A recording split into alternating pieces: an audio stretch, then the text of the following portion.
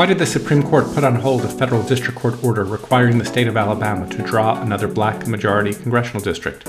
What does the stay order in Merrill v. Milligan mean for the future of the Voting Rights Act? Are minority voting rights under threat by new arguments to weaken the act? On Season 3, Episode 6 of the ELB podcast, we speak with NAACP Legal Defense Fund's Senior Counsel and Director of Development, Joelle Ross. Welcome to the ELB podcast. This is Rick Hesson of UC Irvine School of Law and the Election Law blog.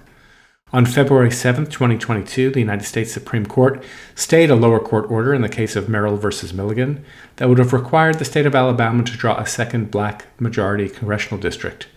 The case has generated a lot of confusion, in part because the Supreme Court majority did not explain why it put this order on hold. And joining us to sort it all out is one of the leading lawyers working on the case on the side of the plaintiffs, Joelle Ross of the NAACP Legal Defense and Education Fund. Well, thanks so much for coming on the podcast. Thank you for having me.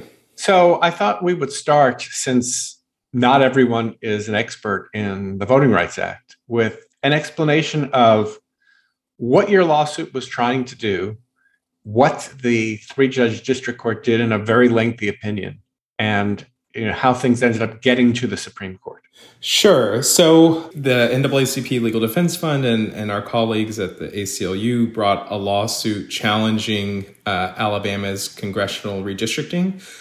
So after the 2020 census, data was made available towards the end of last year. Alabama redistricted. It has 7 congressional districts, only one of which is majority black. That means that black voters have essentially control of 14% of Alabama's 7 congressional districts, even though black voters in Alabama make up about 28% of the state's voting age population. Alabama has a really egregious history of racial discrimination in voting, as most folks know. And Alabama also has really stark racially polarized voting, which I assume your voters know, but if they do not, it essentially means that black voters tend to vote for black candidates and white voters tend to vote for white candidates. And that's true in Alabama, whether you're talking about Democratic primaries, Republican primaries, general elections. This pattern of stark racially polarized voting occurs across the elections there. And so under Section 2 of the Voting Rights Act, those facts, generally the fact that black voters are underrepresented, that there's racially polarized voting, and finally that it's possible to draw a second compact majority black district, mean that Alabama's congressional districts very likely violated the Voting Rights Act. And so we brought a lawsuit challenging that on behalf of black voters in Alabama, because we also challenged Alabama's redistricting scheme as an unconstitutional racial gerrymander, as well as the product of intentional racial discrimination. We were in front of a 3-judge court. And so those 3 judges, after very quick schedule of discovery, ahead of a preliminary injunction hearing, heard 7 days of evidence in January and issued a 225-page opinion, essentially saying that it's very likely that our clients were going to win on the Section 2 claim. And not reaching the other 2 claims. Exactly. So we hadn't actually presented evidence on an intentional discrimination claim, and we presented some evidence of our racial gerrymandering claim. The court basically applied a very long-standing doctrine of constitutional avoidance and declined to rule on our constitutional claims. Before we get to what the Supreme Court did, let's just take apart these 3 different claims, because I think it's very confusing to people, even people in the election law field who are not steeped in the details of this. So the Section 2 claim essentially requires you to meet the Jingles threshold test and a totality of the circumstances test. I'll just lay that out here, and then you can kind of explain how your other 2 claims differ. So under Jingles, you've got to show that the protected minority group is large enough in terms of population and sufficiently geographically compact so that you could create a single-member district, or in your case, another single-member district, that the minority group votes cohesively for candidates of their choice, and that the white majority usually defeats the candidates. And then if that's met, then you go on to a multi-part totality of the circumstances test to figure out if there's a violation. And the usual remedy is drawing another district, as the court did here. How do your racial gerrymandering and intentional racial discrimination claims differ from that and differ from each other? Right. So under the Section 2 analysis that you just laid out, all the plaintiffs have to show is that the challenged election system has a discriminatory result or discriminatory effect. So you don't have to prove that anyone was a racist or acted with discriminatory intent or anything else with respect to why they drew the district lines. With our intentional discrimination claim, you do have to prove that the legislature in this case, when they drew the district lines, they did so essentially with the purpose of diluting the vote of Black voters, of making it more difficult for Black voters to elect candidates of their choice. And that involves a lot of evidence, which on a preliminary injunction hearing, we were not necessarily prepared to present. It also involves, looking back at probably at least 30 years of Alabama history about why people did what they did. And so that is the constitutional claim with respect to intent we simply didn't address. Our other claim was a racial gerrymandering claim. That claim is also brought under the Constitution. It is the result of a series of Supreme Court cases in the 1990s, beginning with a case called Shaw, which essentially say that when legislatures, when states or anyone else draws majority Black districts, they have to do so in a way that is narrowly tailored to comply with the Constitution. And they have to do it for a reason. So you can't, when you're drawing a majority Black district or any majority minority district, you can't use race too much. Race can't be the predominant reason why you drew a district the way you drew it. And then even if you do draw a district that where race predominates, as the Supreme Court has said, then you have to do it in a way that's narrowly tailored to comply with compelling state interests. And the primary compelling state interest is compliance with the Voting Rights Act. And so what we said in our case is that Alabama, when they drew the existing majority Black district, and right now it's at about 55% Black voting age population in District 7, the existing majority Black district, with about 60% of the registered voters in that district are African American. That essentially Alabama packed that district, that they drew a large number of Black voters into that district, far more than were necessary for Representative Sewell, who's currently elected from that district, to continue to get elected. So it's essentially the difference between that and our Section 2 claim is essentially, in our Section 2 claim, we also have allegations that the existing district is packed. And the remedy in the Section 2 case is that you get 2 majority Black districts. The remedy in a racial gerrymandering case is essentially the state used race too much. The state didn't narrowly tailor its use of race. And the remedy there is essentially an unpacking of the majority Black district with no guarantee of any kind of second majority Black or opportunity district. And so that's sort of the basics of the sort of differences and relationships between those two claims. So now Alabama's not satisfied. This decision is unlike many decisions that come out of 3-judge courts. This one happens to be unanimous. It has 2 judges appointed by President Trump and a Democratic appointed judge, but they all agree under existing law, you got to draw that second district. So Alabama ultimately wants to appeal this case, but they seek emergency relief in the Supreme Court. And what does Alabama argue in the Supreme Court? Yeah, so, as you said, it was a unanimous decision by judges appointed by presidents of both parties.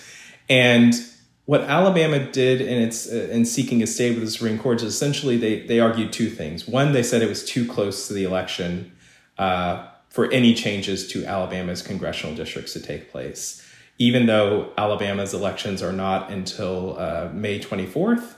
And the primary is not until May 24th. The general election is obviously not until early November. And so we're talking 4 and 10 months away, essentially.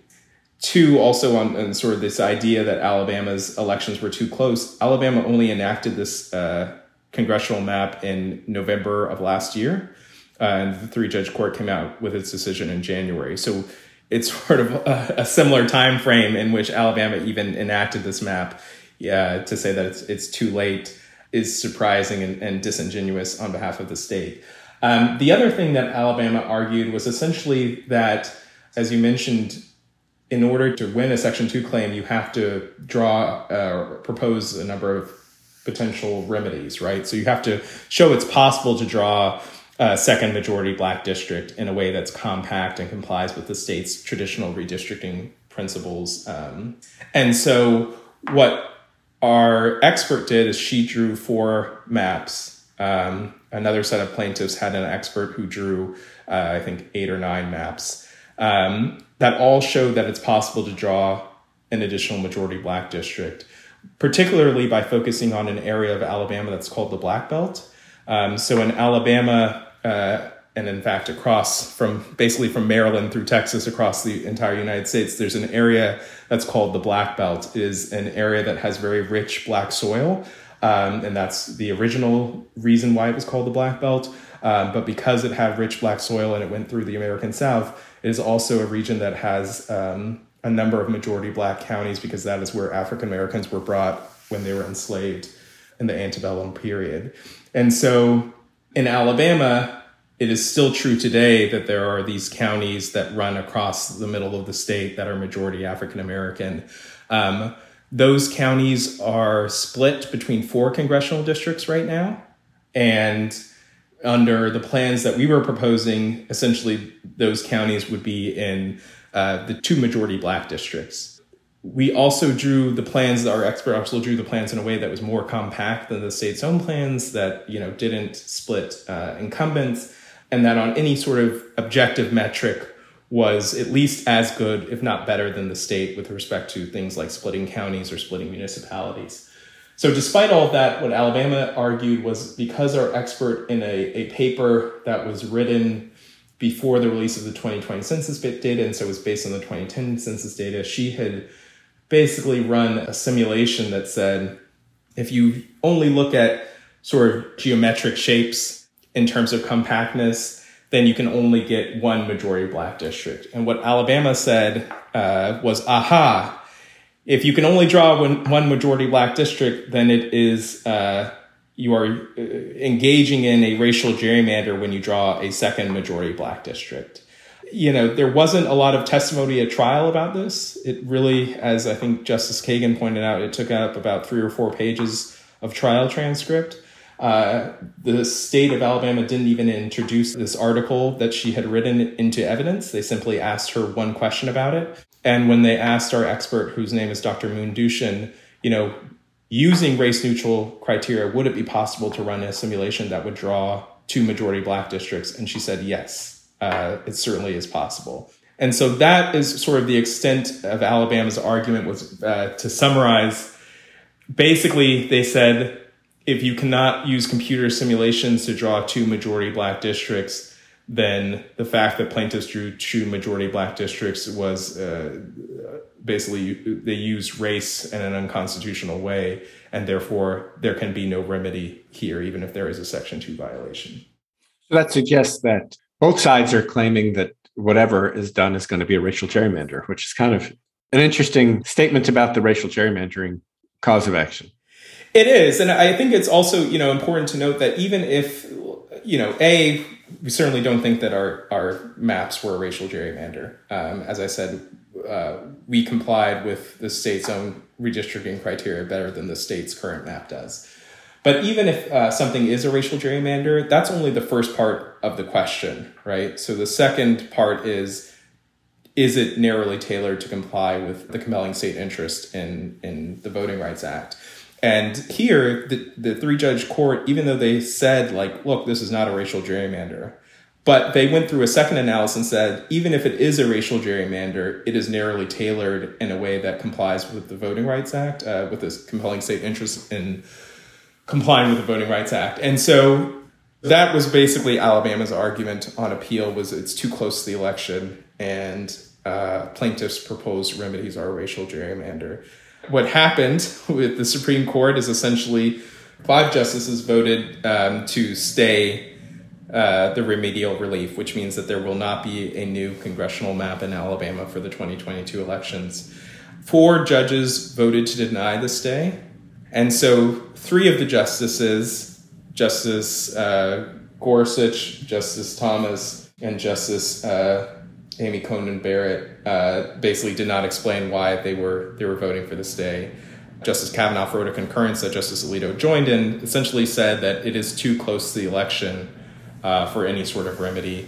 Justice Roberts, interestingly, I think in the first time he's ever voted for Section 2 plaintiffs in a case, said that the district court applied the proper existing standard, but that he is open to essentially changing the standard for Section 2 cases. And 3 justices, Kagan, Breyer, and Sotomayor, said that, applying existing precedent, plaintiffs, as the district court repeatedly said, absolutely are entitled to a remedy for the 2022 elections. All right, so let's take apart the two different strands here, right? So we don't, as you said, it's on the shadow docket, right? This is coming on an emergency motion. We're reading tea leaves. We don't have a majority opinion, but we do know that what the result is that there's going to be at least one election that's going to be run potentially in violation of the Voting Rights Act and in violation of the Constitution. So we've got two different arguments. One about the Purcell principle, this idea that if you make changes close to an election, it can cause voter confusion and election administrator confusion. The other argument being on the merits of the Voting Rights Act. I want to get to those merits in a second, but let's talk about the Purcell principle for a minute. I've written about this a lot, and I think that it's never been applied by the Supreme Court in a redistricting case before. So even putting aside the fact that the primary is not till May, courts regularly move primaries. This does seem to be a kind of broad extension that would be like you get one unconstitutional or one illegal gerrymander first kind of rule. Am I understanding that right? No, I think that's right. And I think, Purcell was a case that arose within the context of a challenge to a voter ID law. I think it was in 2008 or so. And it has been applied primarily to prevent changes to, sort of election administration issues. So voter ID requirements, absentee voting requirements, things like that. So in the 2020 elections, I lived through this. The Supreme Court repeatedly blocked district court decisions that had expanded absentee voting or made it easier for people to vote absentee during the pandemic. And the justification for that was, look, it's too close to the election. It's confusing for people to basically, at one point, think they have to have a photo ID. At another point, they don't have to have a photo ID. And so the Supreme Court sort of stepped in and said, no, we're going to apply whatever was the last rule. The court tried to be consistent, or at least said they were being consistent in saying if in the last election there was no witness requirement, in this case in Rhode Island, then there would be no witness requirement for the fall elections. So yes, it's correct that it's never been applied, at least to my understanding, in the redistricting context. The Supreme Court, in a number of decisions in the last 5 to 10 years, has actually denied stays in redistricting litigation, both under Section 2 and under the Constitution. And that's because, as you said, in redistricting cases, really you're only talking about who's going to be affected, right? A few congressional candidates who need to know when their filing deadline is. In Alabama, no one has ever voted under these maps, so these maps are no more confusing than the new maps that Alabama is enacting. And courts have a lot more leeway to do things like change the election date, right? If it's too close for the May primary, well, then the primary can be moved back to June. There's nothing sacred about a May primary. States have their primaries as late as September, October. And so it is, I think, disheartening to see the Supreme Court expand Purcell and do so, again, on the shadow docket without full briefing, without oral argument. On the full briefing point, Alabama filed its motion for stay on a Thursday or a Friday, and the Supreme Court gave us until a Wednesday to file a response, right? This is not folks having a lot of time to think these things through, nor does the court have a lot of time to think these things through and to sort of really address the consequences of the decisions that it's issuing. And so it was surprising and I think disheartening, and I think it speaks to the fact, obviously, that Chief Justice Roberts voted to deny the stay because that's consistent with what the Supreme Court has been doing recently with respect to redistricting cases. All right. So let's turn then finally to the merits. This is what you're going to end up having to brief. I'm assuming, given the timing of the year, we're already in February, probably this case won't be argued until the fall, meaning we might get a decision around a year from now, if we're lucky, maybe not until a year from June. So it struck me in reading Alabama's brief before we even got the court's decision on the stay that they were turning the Voting Rights Act on its head. They were saying that in Jingle Step 1, and just a reminder, that's where you have to establish that the protected minority group is large enough in terms of population and geographically compact enough that you could draw a single member district. And we know that compact now means reasonably compact, thanks to a number of these racial gerrymandering cases. So they basically, you wouldn't necessarily be able to draw a far-flung or district that would bring together people who have disparate socioeconomic backgrounds or that's geographically in a very weird shape. But Alabama seemed to be arguing that you could only meet Jingle Section 1 if you applied race-neutral districting principles to do that. And if you, by serendipity, happened to draw a district that had a majority of minority voters, well, then that's great. And it seemed to me that would essentially defeat the entire purpose and certainly would go against Congress's intent when it amended Section 2 in 1982 to deal with racial gerrymandering and vote dilution that was going on in Mobile, Alabama, in the case of City of Mobile versus Bolden. I mean, it seems like it's, we've already seen in the Brnovich case, we're rolling back to 1982. I feel like we're going through a time machine. Maybe I'm exaggerating, but it does seem like Alabama was arguing for this kind of back to the future reading of the Voting Rights Act that would essentially neuter it. It is true that Alabama seems to be arguing, and frankly, it's a little unclear exactly what they are arguing, right? Because they have to, and they are talking out both sides of their mouth to say, like, oh, look, you have to apply entirely race-neutral redistricting criteria in order to draw a majority-minority district that complies with the Voting Rights Act. But one of the things that they didn't harp on too much is that we have a racial gerrymandering claim, right? And so the more they attack our districts, the better our racial gerrymandering claim looks. But look, putting that aside, Alabama is essentially saying, like, under the first Jingles precondition, you have to show that it's possible to draw a majority-minority district. And Alabama is saying that anytime you set out to actually achieve that goal, which is to draw a majority-minority district, you're engaging in racial gerrymandering.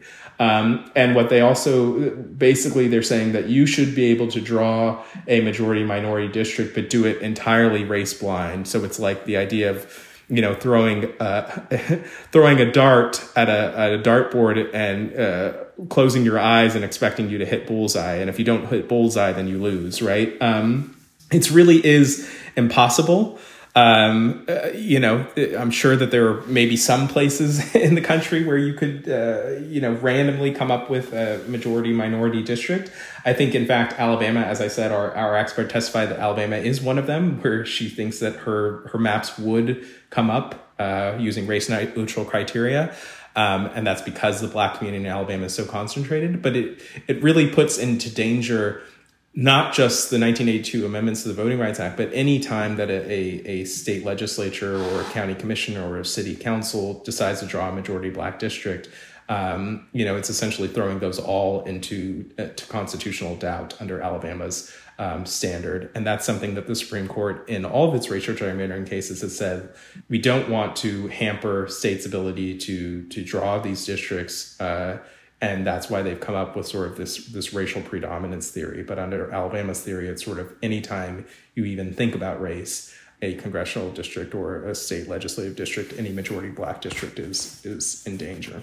According to the analysis of Nick Stephanopoulos and Joey Chen, this kind of race-neutral approach to the Voting Rights Act, which itself seems kind of oxymoronic, would result in less minority representation, especially in the South. I just want to close our discussion by just cataloging what I consider to be a new wave of what used to be kind of off-the-wall arguments about the Voting Rights Act that seem to be gaining some traction in the courts, I think, and that's because there's a 6-3 conservative majority on the Supreme Court. I mean, even Chief Justice Roberts, as you mentioned, who didn't want to go along with the stay, said the lower court properly applied existing law said, yeah, maybe we should rethink jingles. But, other things we've seen on this list of, besides apply jingles race neutrally argument, we've got there is no private right of action argument. We've got that Section 2 doesn't apply to redistricting argument. And we've got, and this is, I think, close to where Alabama's hinting it's going, the Voting Rights Act is unconstitutional because it's race-conscious argument. So, just pulling away from this case for a minute and just reflecting now on where we are with these kinds of arguments, are you surprised about these arguments coming out now? And where do you think all of this is going to end up? Yeah, I mean, I think that the reality is that we're in a period right now where things in flux, right? So there is a new majority on the Supreme Court, and so people defendants are throwing a lot of things out there to see what sticks. And there's also, it's after the 2020 census data has been released, so there's a lot of redistricting cases out there, many of which are in front of 3-judge courts, some of which are in front of single-judge courts. And they're, some of them have facts like Alabama, where racially polarized voting is out of control, and it's very easy to draw a second majority Black district, and some are different and maybe have a little bit weaker facts. And so I think that the reality is that over the next few years we're going to see a lot of cases go up to the Supreme Court on a lot of different theories. I am hopeful on all of these things. I think that as to the private right of action under the Voting Rights Act, there's several references within the text of the Voting Rights Act to the rights and remedies for aggrieved persons or the Department of Justice. And Congress very explicitly said when they were amending the Voting Rights Act to add that language in 1975 and 1982 that they were doing so to make clear that remedies were available to private individuals as well as the Department of Justice. And so, even if you're looking at it strictly from a view of statutory interpretation, I think there is clearly a private right of action. And even though obviously Justice Thomas in a recent concurrence said, and Justice Gorsuch joined him, questioned whether there was a private right of action in a case from the 1990s, even Justice Thomas agreed that the Voting Rights Act does contain a private right of action, at least for some claims. So, I do think that it's perhaps a bridge too far on that private right of action claim. And I also think, even with respect to redistricting, again, another thing that Justice Thomas has very often touched upon, the 1982 amendments to the Voting Rights Act, as you pointed out, are entirely designed to address racial discrimination in redistricting, primarily designed to address it. The language in there explicitly says that Section 2 does not create a right to proportionate representation. And so what does that mean except for that it applies to redistricting, and that this Congress was trying to limit even that application to redistricting. And so, obviously there are judges and justices who believe in these very extreme views of the Voting Rights Act, but I think that both the statutory text and decades of precedent sort of foreclose even those extreme arguments from reaching majority. That doesn't mean that the court won't find other ways to weaken the Voting Rights Act, but even Justice Kavanaugh Alito and Justice Roberts as well in their concurring opinions related to the stay, each of them said that the plaintiffs and the defendants essentially have a 50-50 chance of winning. And so I take the justices at their word in that they're willing to hear out the plaintiff's argument after full briefing and oral argument. Well, I mean, I think there's one prediction we can make pretty confidently, which is that you're going to be a very busy person over the next few years. I think that's very true. Well, Joel Ross of the NAACP Legal Defense Fund, thank you so much for explaining this to us, and we'll be watching very closely as this case proceeds. And I wish you well before this court. Thank you. Appreciate it. And thank you again for having me.